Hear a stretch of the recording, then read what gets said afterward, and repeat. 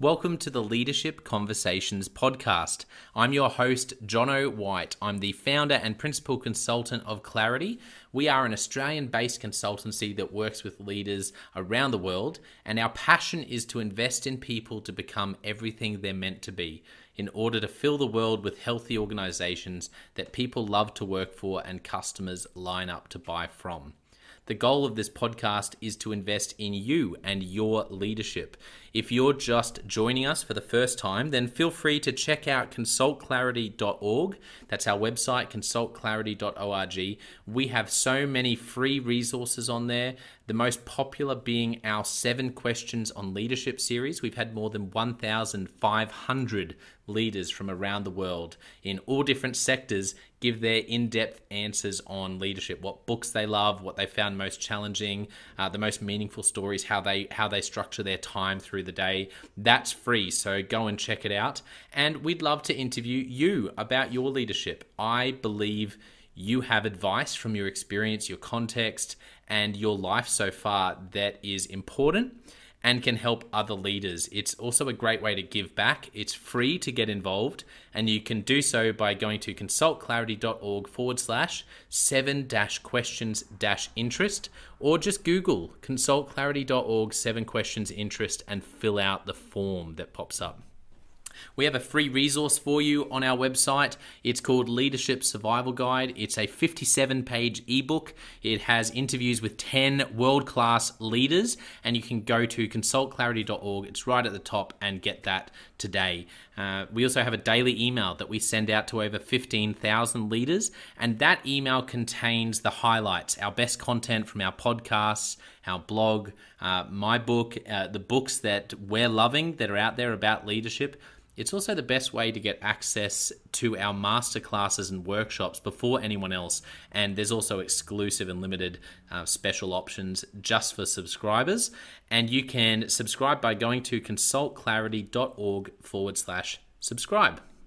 Now, my gift to you is to work incredibly hard to provide the best leadership content I can to invest in you and your leadership. So if you're finding our content helpful, if you find this podcast helpful, then your gift to me could be this. If you do find it helpful, then write a review or rate our content and make sure you subscribe or follow.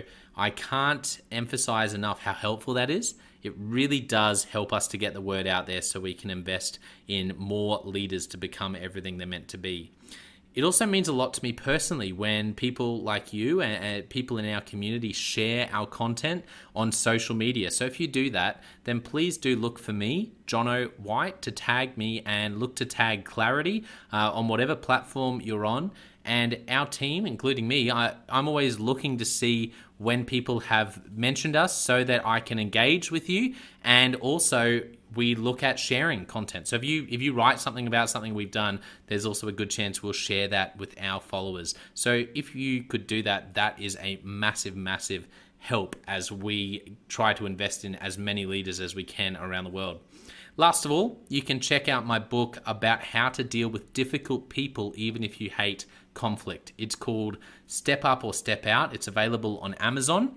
You can just look up Step Up or Step Out Jono White, or you can go to store.consultclarity.org/book and check it out there. I have coached leader after leader after leader, and in more than 50% of the sessions, this topic comes up. How do I deal with this person? I'm finding it really difficult, and I just want to find a way that doesn't blow up to do just to have a difficult conversation, to lead them better. How do I do that? There's a 3-step process that I outline in this book that I believe can help you.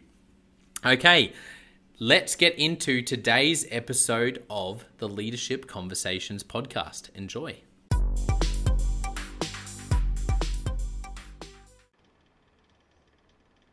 Welcome to another episode of the Leadership Conversations podcast. Today's guest is Peter Turnbull. Peter is Chair of Calix Limited. Welcome to the podcast, Peter. Thank you very much, Jono. Great to be with you. So first of all, can you tell our listeners a little bit about what you do as Chair of Calix Limited, but also some of the other roles that you have or recent things you've done? Sure, Jono. Thank you. Um, as you mentioned, I'm the chair of the board of Calix Limited, which is a very rapidly growing clean tech company. It grew out of Australia and is now very much global in nature.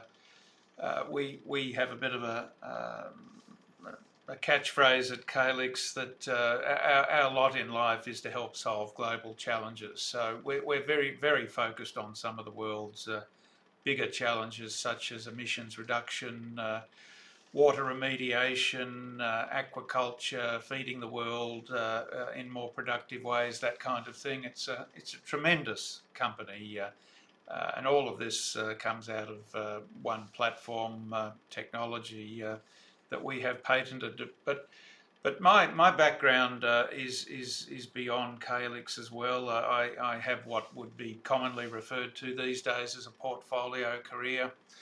I'm on the board of other listed public companies, quite sizable companies, one of which is in the energy sector, particularly oil, based in Australia but operating in Brazil.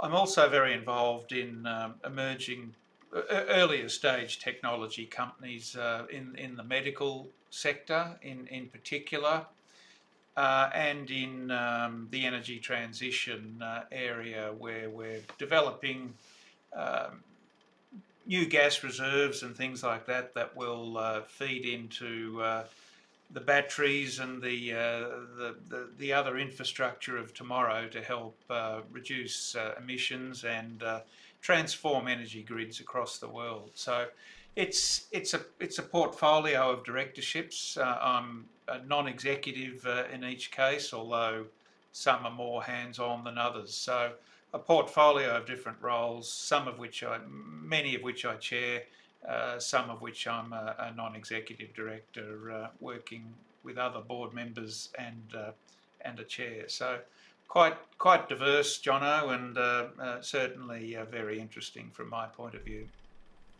Yeah, thank you so much for unpacking some of those different roles you have, and that's great.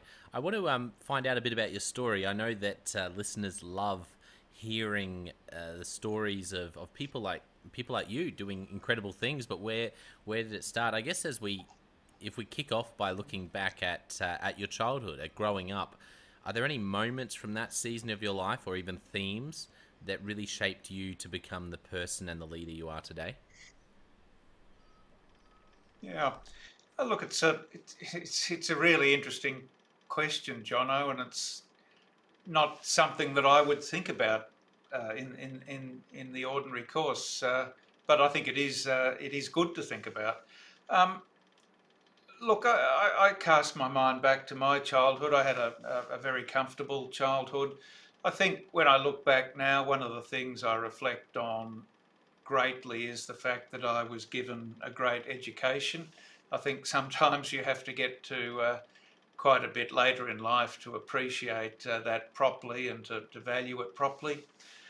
But I also grew up with parents who were very ethical, if I can put it that way. You know, ethics were part of life. Do it the right way. Do it once. Do it the right way. Kind of attitude. If I reflect back, and I think I guess you don't know where your personal traits really come from. Part of it environment, part of it genes, I suppose. But if I reflect on my own sort of um, capabilities, I have a great attention to detail. If I focus on something, I really focus on it. It's a sort of a never give up, keep focusing and look for that outcome kind of personality. So I guess they're the things that come to mind, Jono. Yeah, no, thank you for sharing some of those things. In your career, do you remember when you really had your first opportunity to lead, where some people it's coming back to sports, some people it's still when they were growing up, other people it was really the first time they managed a group of people. Do you remember your first real sort of leadership opportunity? Um, yes, again, an interesting question.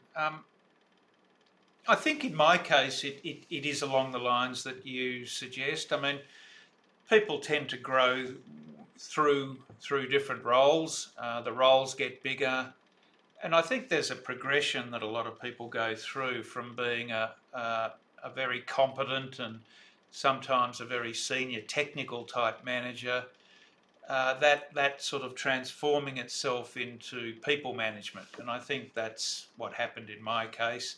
I guess it was, in my 20s, I had bigger and bigger technical roles, but moving into my sort of early 30s, that I guess you noticed for doing interesting or good things, and the promotion sort of comes with being a manager of people in time, and that's a big change. And for me, that was, I guess, in my early 30s. So the progression comes off the back of technical success and morphs, if you like, into more of a people management communication type role, which is quite different to being a competent technical manager. Yeah, that's interesting you bring that up because this is an area that, as I talk with leaders, I feel like is coming up more than ever before. And what I'm hearing is a lot of leaders are finding that there's a gap, say in the education sector, there's a gap that's there that they're really struggling to close between a wonderful teacher and that person who's very skilled at teaching and has studied teaching, has taught for many years or a few years, but then they're promoted into a role where suddenly they have responsibility over a group of people and the skill set is completely different. They talk about the gap. What did you find were the biggest gaps for you when you went from that individual contributor role to a leadership management role? No, great question. Look, this comes back to, I guess, how I perceive business, and I think life in more generally. It's the really core skills are communication and negotiation for me, and I think they're the things that come to the fore where you're managing, whether it's managing a group of people or a whole organisation or just trying to get through life. I mean, the things that matter the most to me are the ability to communicate and the ability to negotiate. Because if you think about your life on a daily basis, it's just a series of negotiations, one way or another. Most people wouldn't think of it in that sense, but that's what life is about. Can I do this? Should I do that? Will someone let me move in this direction? Whatever. It's just a series of negotiations, really. So having the skill to communicate to your team, to listen. I mean, I often say to people, listening is absolutely a skill which is underrated in business, but your ability to communicate with your team, your ability to take feedback and listen to them, but to negotiate the way forward too, to make sure everyone's with you, is for me really quite critical. Now, not everyone possesses great negotiation skills because it's something we're not generally taught. It's something that's learnt by many along the way. Some much better than others, but I just sort of reflect that communication and negotiation skills, I think, are absolutely core to managing your team, but much further beyond as well, Jono. Yeah, I love that communication and negotiation. If we talk about negotiation, what have you learned about how to negotiate? What are the lessons you've learned through life and leadership about how to do that well? Um, well, look, there's a whole science behind negotiation and the skills that go with it. But I think, in broad terms, um, be flexible. You're not going to get everything you want every time, so you've got to be flexible. You've got to think about the different options that can fall out of a given situation, and you've also got to try and be ahead of the game, if I could put it that way. If one thing happens, where does that lead? Does A, B, or C happen? So you've got to be trying to think ahead, uh, and it's I guess it's to that sort of eye on the prize kind of setting.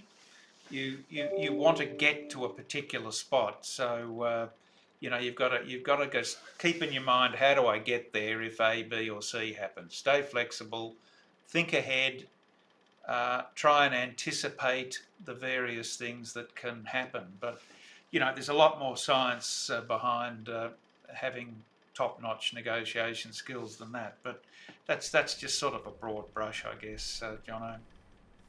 Yeah, no, that's helpful. What about communication? Obviously, let me ask you this: in communication, do you find that you need very different skills from being, say, an executive team member in an organization with your employees versus being on a board, or do you feel like the skills that you're using now in communication as a board member or chair of different boards in governance are the same sort of skills that through your career you used in roles where you were leading or managing people in a team?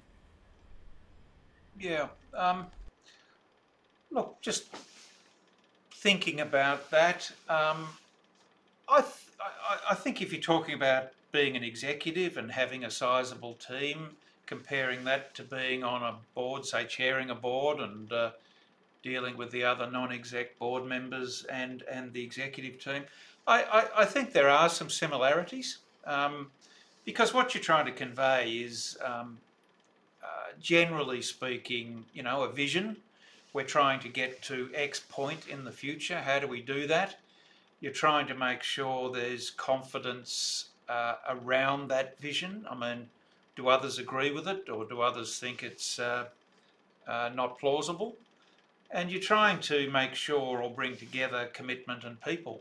I think commitment's very important when you're trying to execute on a vision, and people are central to everything. So you're trying to convince a group of people. They're a different group in executive and non-executive aspects to some extent, but it's still a group of people, and you're trying to convince a group of people in many senses to come with you as the leader. So it's got to make sense. They've got to be with you. They've got to understand what you're trying to achieve, and you've also got to make sure that you do understand and draw out any negativity, because people aren't generally, you know, people don't tend to be upfront in putting the negatives back to you. So I think that's an important part of moving forward with any vision. Actually asking people, is there agreement?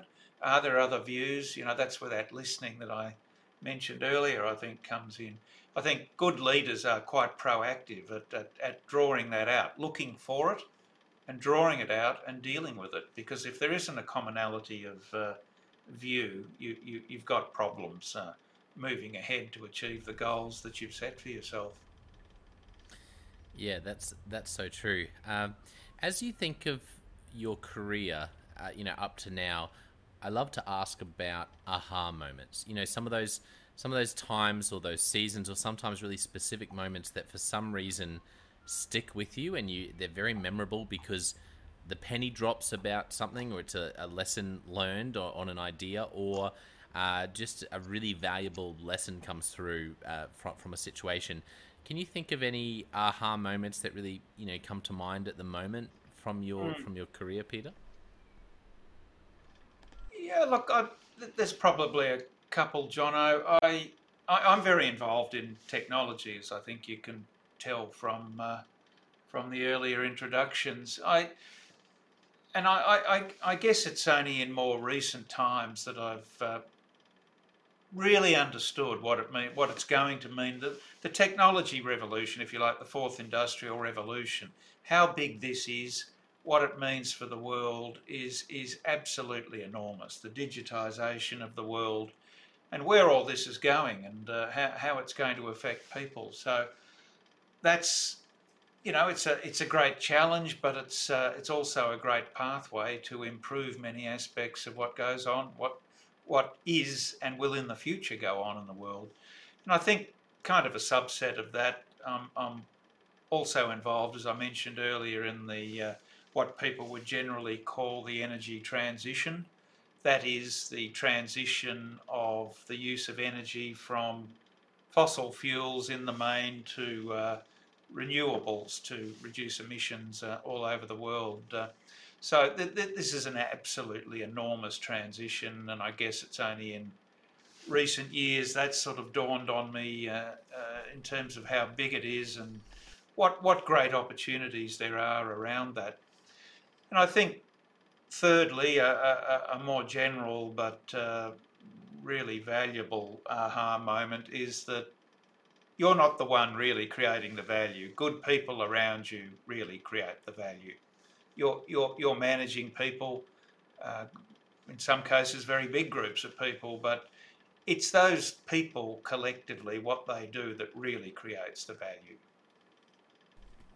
Yes, I love that. I love that perspective, and it's such the challenge of leadership. I think that great leaders get things done through people, but often Mm. people end up, you know, we get leadership opportunities because of what we've been able to do. If we come back to what we mentioned before, the individual contributor, the technical ability, it's what Yeah, I do that gets me the opportunity. yeah, Now I'm in a leadership role, and now everything changes, and all of a sudden, yep, um, my really what I need to learn to do is actually get things done through people, and that yeah. is there any advice you'd give to leaders about how to make that change? Like, what do you need to see differently? How do you need to think differently to get things done through the people around you rather than trying to just do things yourself? Yeah. Look, again, a great question. I guess the first thing is to do what we're talking about here. That's to realise, fundamentally realise that these two situations are different. That you are moving from being, a senior technical person to a manager who is responsible for a small, medium, or large team. So, first thing is to realise what you're trying to do is quite different. Um, but I think, as we said earlier, Jono, a lot of it gets back to managing a team is about that communication and negotiation again. I mean, you can't sit in a darkened office and be unavailable. Obviously, if you've got to be out there engaging with the team to start with, I guess is a more positive way to put it. You've got to be looking for the two-way feedback. You've you've got to be you've got to be seen to be part of your own team. Be available, be engaging, be looking for positive and negative feedback at any given time. And I think it's very important too for leaders. We would term it walk the talk today, and I think um, it's a bit of a catchphrase, but I think it has real meaning for leaders. You need to lead by example. What you do must be consistent. It must not be different to any other standards you set for your team. You have to be leading by example, and I think the minute you move away from that kind of standard, it's the kind of thing that's immediately noticed and negatively commented on. So you want to be Yes. a leader, you lead by example, lead by your own consistent standards, and be every bit as good, if not better, in terms of those standards as you would expect any member of your team to be. Yeah, I love that. Walking, walk the talk. Mm, It's such good advice because, like you said, it's amazing how quickly people will pick up on it if we're not living that out. for Um, sure, for sure. y- you mentioned also just realizing the significance of the the change across society going on right now. What would you say to leaders? What do you see as the most common misconceptions or the areas that people, from your experience, really need to change their thinking to embrace how the world's moving so that we don't sort of get stuck and realize, oh wow, I'm sort of still 10 years, I'm thinking like everything was 10 years ago, but things have moved so quickly. How do we Mm, need to mm. change our thinking? Um, Look, we are in a very difficult world at the minute, not just because of the very serious and obvious war-related issues in Eastern Europe, but that is one issue. But you know, if you look at the bigger picture, COVID has really disrupted the world, and in particular, as everyone knows, all sorts of supply chains, as well as the ability to find and retain good people. I think many leaders around the world are grappling with the difficulties of getting and keeping the right people. So I think people, number one, is a huge issue at the minute. How do I find the people I want? How do I find enough people? How do I find the right people? Then how do I keep them? That's where things like employee incentive and option plans come in.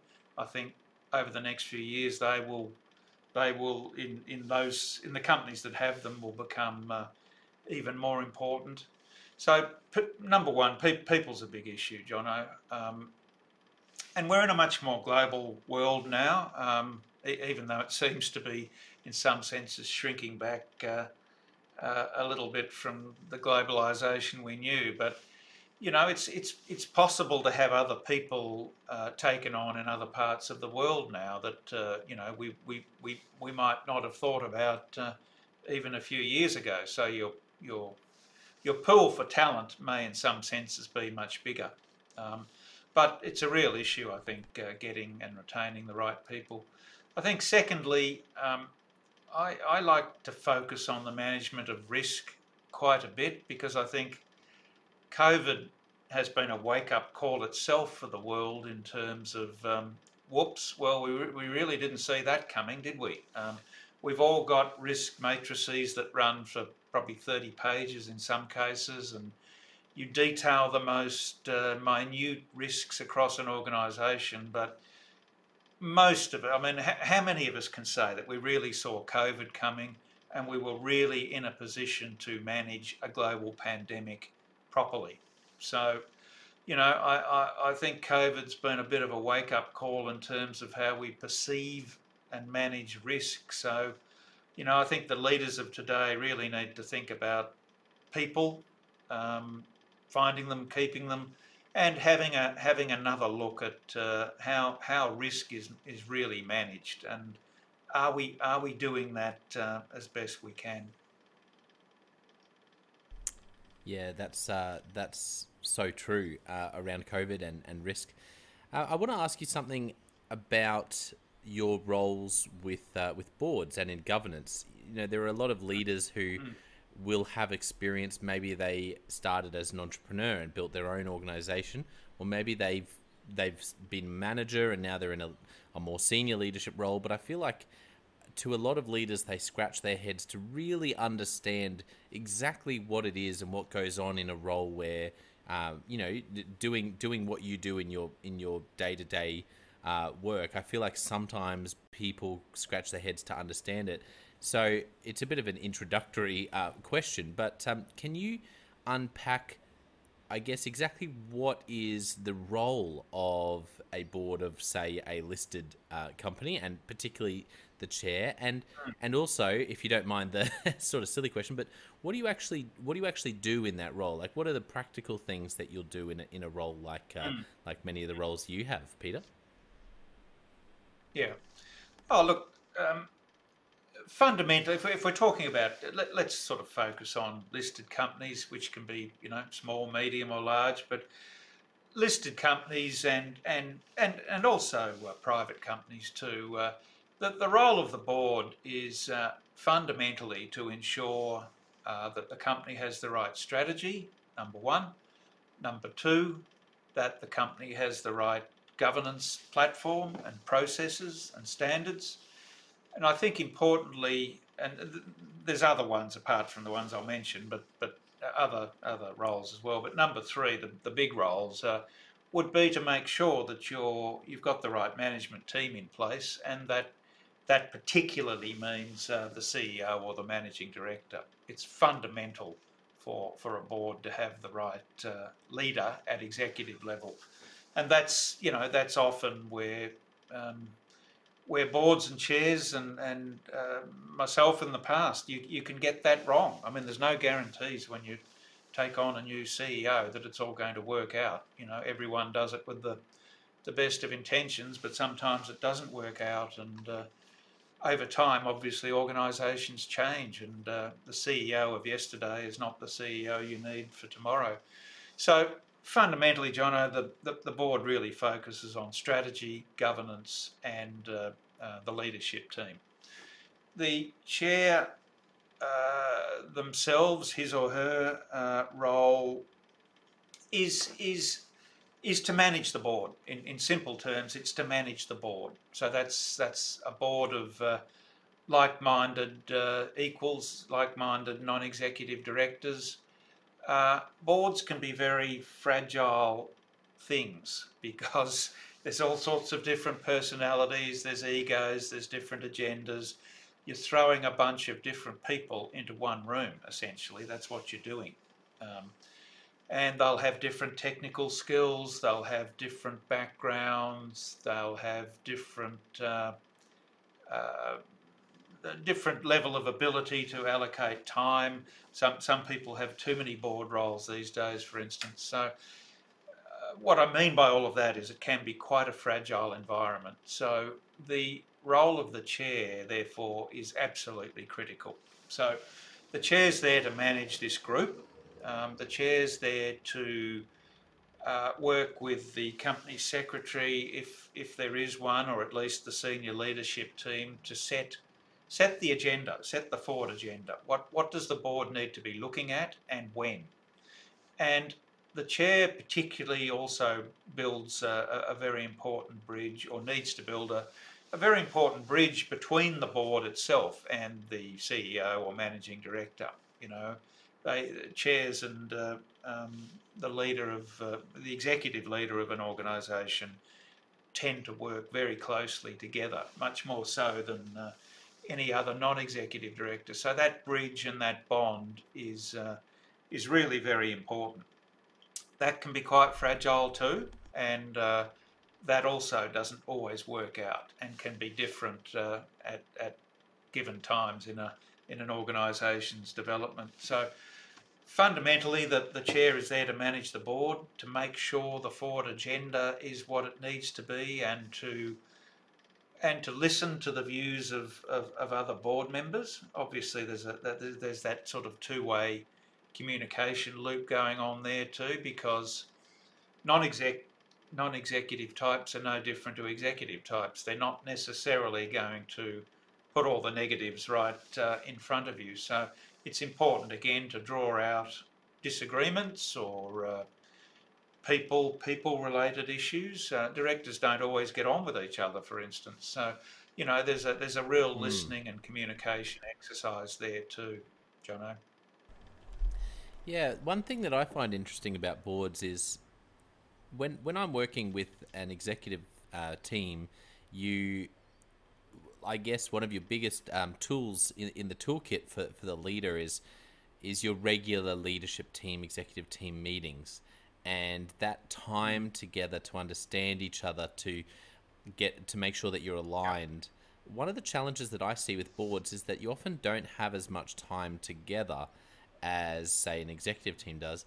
How do you manage that? How do you manage the fact that, like you said, sometimes you'll have these interpersonal challenges, but you don't have the weekly rhythm of being together that executive teams do? Yeah. Look, that's a great observation, and it's been made, that particular issue for many has been made all the worse by COVID, because we're all zoomed out, we're all teamed out now. We're all, I think, getting a little bit tired of holding all our meetings via online platforms, which has, for most boards, cut out the chance to have a dinner, for instance, the night before the board meeting, or a lunch. Or whatever, just a little bit of social, not like the old days when it used to be, way back, it used to be much more of a focus on that as the key issue, but just it's negated the time available these days in person to get to know each other. So look, in that sense, it is a great observation. There's no easy answer to it. I mean, everybody has made the online platforms work, but I think we're at a point now, certainly for boards, where people are very much ready to be with each other again and to spend a bit more time together to do that, to make sure that that lunch or dinner or just a few hours of social time together is happening and is possible again. I think the other thing that COVID's probably stopped happening for most boards is site visits. You know, the bigger companies to visit a factory or to visit a facility.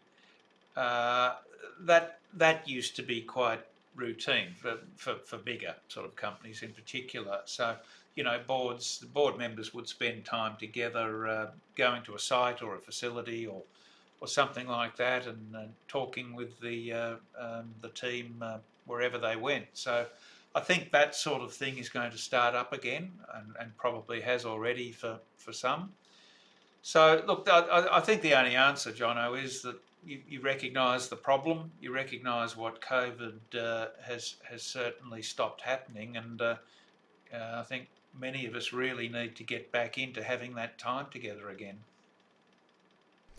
Yeah, I agree. I think there's no substitute for that. And, talking with a lot of leaders, even in the day-to-day operation, one of the challenges of remote work, which isn't going anywhere, and we all know that in some, it's just we're going to have to Yeah. get used to it. That it's going to look different, but is people have gone from being in an office together to remote, and they've realized that there were all these incidental, immeasurable, informal communications that happen. The quick, pop into the office when something comes up rather Yep. than sending an email. The bringing in a coffee for your maid and sitting over a coffee, or going into the Yep. kitchen making a cup of tea. And no one's measuring those, but I think people are realizing once you take them away, suddenly a miscommunication pops up that can actually be quite serious, and you realize, why is this happening? And I keep hearing leaders talk about how I think they're learning that those little incidental communication and moments of being together and working together in teams has Yeah. probably had a bigger impact than we realized. I absolutely agree with that, Jono. I think that's a great observation. Um, email and text does not convey feelings. It does not convey the same way body language, feelings, or emphasis. You know, that's part of this issue.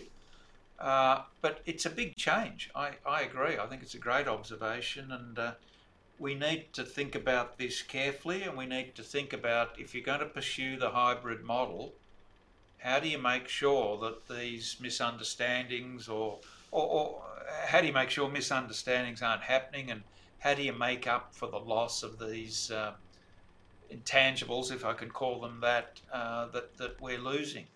The other thing that I think is happening a bit is that, instead of walking into the office with a coffee, as you said, it's an email or a text or something like that, which just creates another thing on the list to deal with, and in many cases an element of further delay.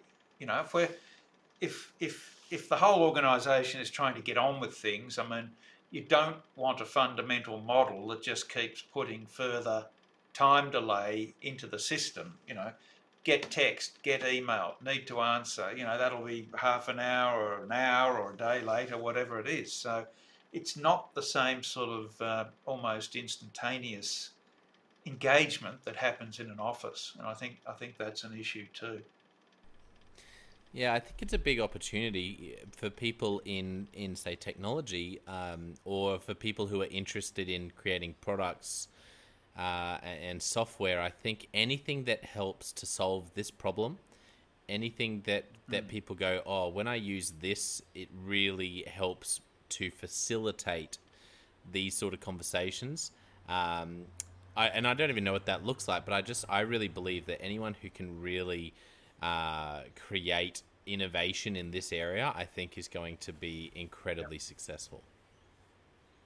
I absolutely agree, Jono. I don't know exactly what it looks like yet either, but we need to understand what we've lost here. If we're going to, as is going to happen, it's going to be a hybrid model for many. We need to know how we're going to make up that deficit. Yeah, absolutely. Let me jump into Leadership Express questions. I've got a few questions for you, Peter. Are you ready? Yep, sure. Okay, the first one is, what's a book that you've gifted to other people? Look, this is something that was given to me some time back. It's a book, and I've given it to many other people since, but it's a book called Numbers Don't Lie. It's by Vaclav, V-A-C-L-A-V, Vaclav Smil, S-M-I-L. It's a very interesting book about numbers and how numbers fit into the world. And in some senses, it sounds ridiculous, but how the world works. It's a really good read. Uh, Vaclav is actually a guy that Bill Gates admires greatly. So that'll give you some idea of the sort of quality of the content. Yeah, I love it. That's a great recommendation. I haven't had that one before, so thank you. Are there any It's well worth the podcasts? read. Yeah, yeah, no, it's a really interesting topic. Are there any podcasts that you are really enjoying right now, or any books that you're currently reading, any blogs you're following? Uh, There's one I'm about to listen. Well, it's actually a webinar. I forgot to mention at the front end, Jono. I'm one of my other roles is I'm president of the Chartered Governance Institute, which is a global governance organisation that's been around for 130 years and has about 30,000 members all around the world. It's a tremendous organisation and well worth people in corporate life having a look at, the Chartered Governance Institute. But the Institute's just put on a webinar about the ethical governance of artificial intelligence, which I think will be on the website. I'm about to listen to that because I couldn't be there for the live event. So I think it's a great topic. We Yeah. hear about artificial intelligence a lot. It is playing a role, but we don't hear so much about how this is all going to potentially unfold. So this is an interesting angle, being the ethical side of how AI is going to be governed. Yeah, thank you. That's a great recommendation for listeners to go and check out. Okay, let me ask you this: do you have any favorite questions you ask? Maybe you're in a board meeting, and this is something that you always ask as part of your process, or if you're interviewing for a CEO as part of the process to bring someone on board, or just when you're with a team. Any favorite questions? Um, I guess when I'm trying to understand people's behaviours. So I think as a chair, particularly, you're trying to understand what's driving someone. So I will ask questions that try to get to the underlying behaviour, particularly if it's something that's a little bit hard to understand. So, I'll ask people to clarify what they've said in some cases, or be clear or clearer about an option that they're putting forward. So for me, it's just trying to be really clear about what someone's really thinking. Again, because the negative stuff is not just going to naturally rise to the top in many cases and be transparent. So for me, it's just Mm. about asking generally clarifying questions that draw out further detail to test what someone's really thinking, particularly if you're a little bit unsure about whether what they're saying is either the full story or the right story. Yeah, that's a great thought, great advice. What is a commonly held belief about governance that you passionately disagree with?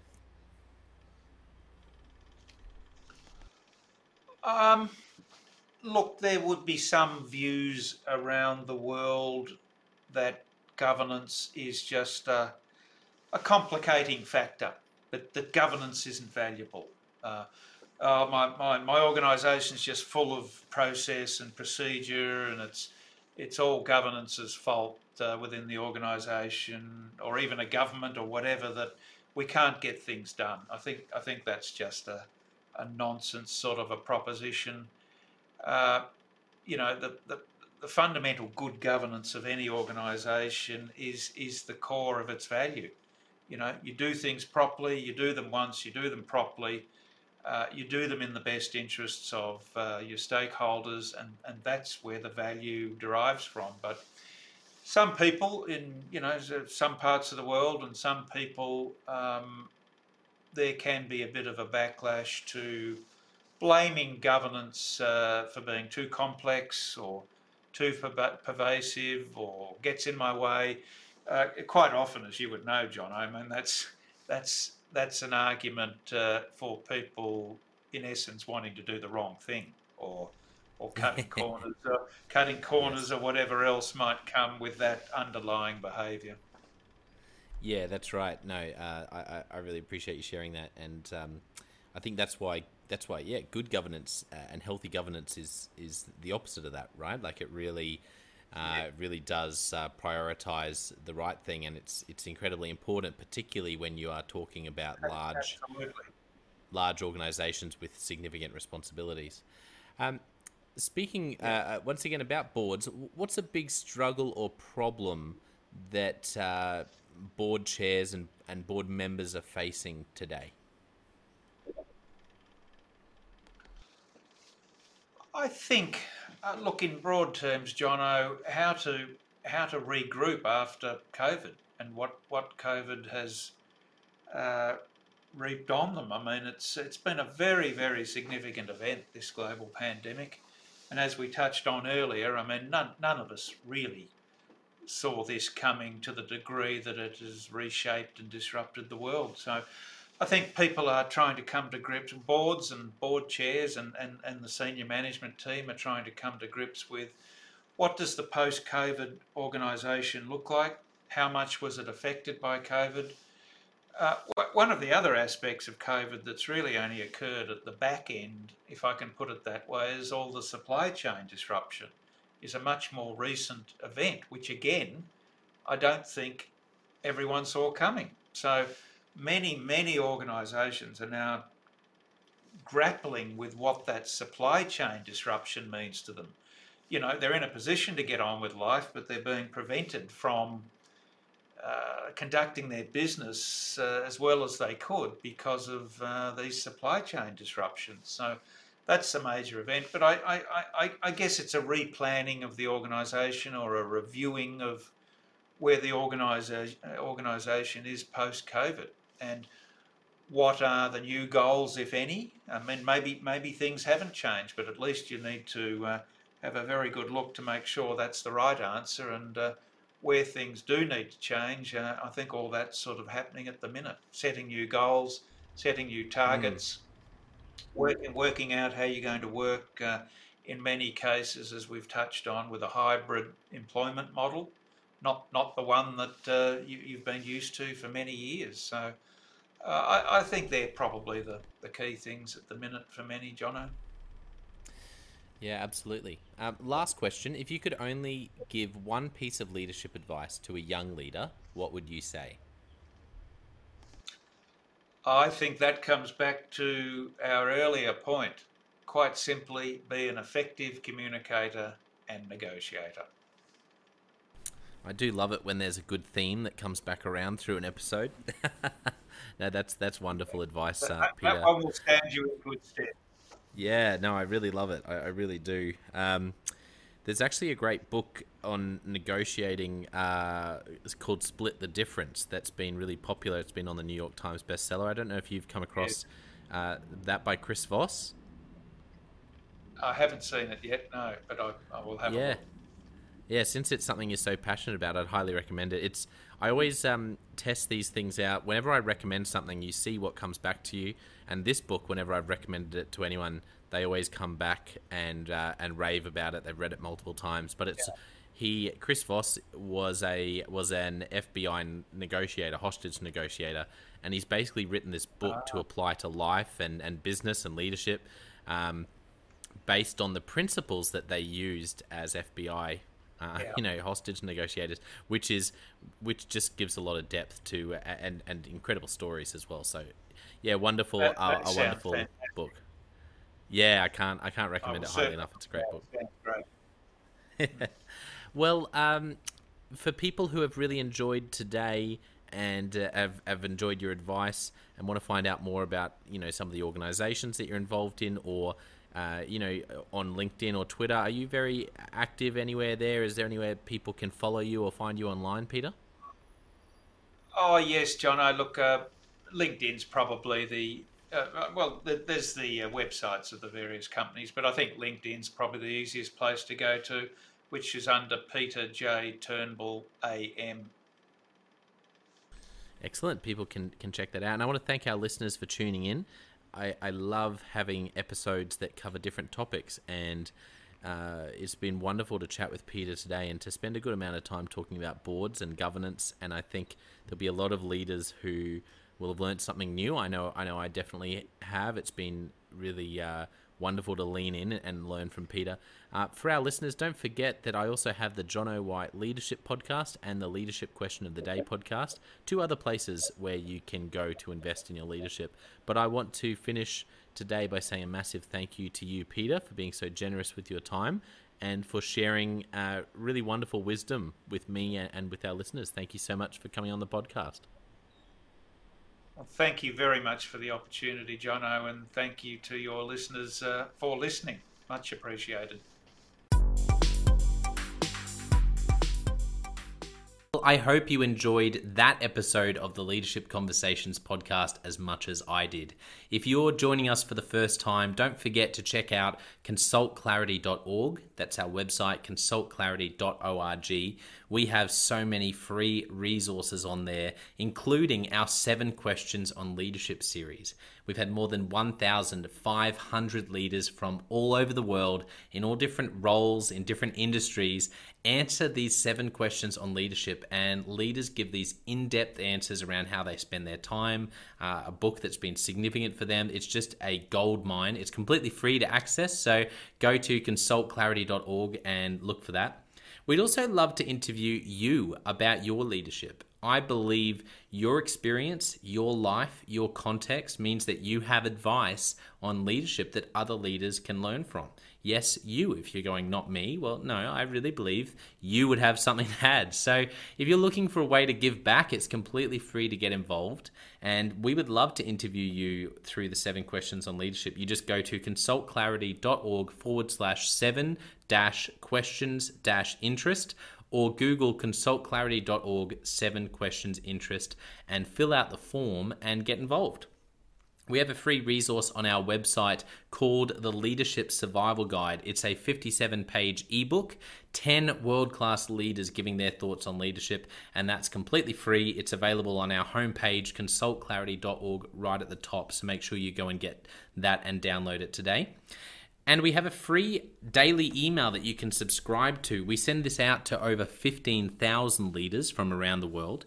And it contains the highlights of content from our podcasts, our blogs, our books we're reading. It's got the best content, and it gives you exclusive, limited, early access to our masterclasses, workshops, new products, special offers. It's all for our subscribers. You can go to consultclarity.org/subscribe and join 15,000 other leaders.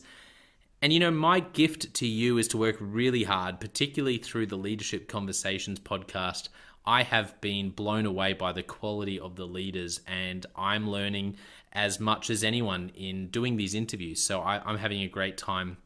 And my gift to you is to keep lining up the best leaders I can to invest in your leadership. Your gift to me, if you're finding this helpful, there is something that you could do that would help us out massively. And that is to write a review and to leave a rating for our podcast or wherever you're watching or listening to this. I can't tell you how much that helps us out. Also, subscribe or follow. It really does make a difference in helping us to help more leaders become everything they're meant to be.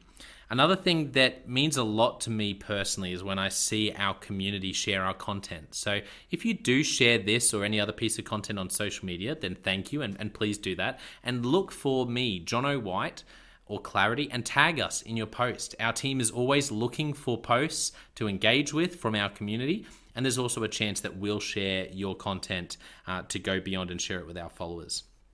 Last of all, you can check out my book. It's called Step Up or Step Out: How to Deal with Difficult People Even If You Hate Conflict. I wrote this book because 50% of the coaching sessions I have with leaders, this topic comes up again and again and again. And it's this idea of, how do I have this difficult conversation? How do I lead this person better when I'm finding them difficult? Or in some cases, you look and you say, I think I might be leading a difficult person. They're just quite difficult to lead, or I'm finding them quite difficult to lead. So there's a 3-step process that I unpack in Step Up or Step Out. And the amazing thing, and I've literally done this myself, and I've heard it anecdotally from other leaders as I've coached them, is that if you follow this process, you will see that person step up and change their behavior or make a decision, which is to step out some of the time. 95% of the time, people will step up or step out in just 4 weeks. And I stand by that. It's you have to read the book to understand, but I really do believe in it, and I've experienced it firsthand. It works. So you can go to Amazon, look up Step Up or Step Out John O'White, or store.consultclarity.org/book. Well, thank you so much for listening. We're going to be back with a new episode next time of the Leadership Conversations podcast.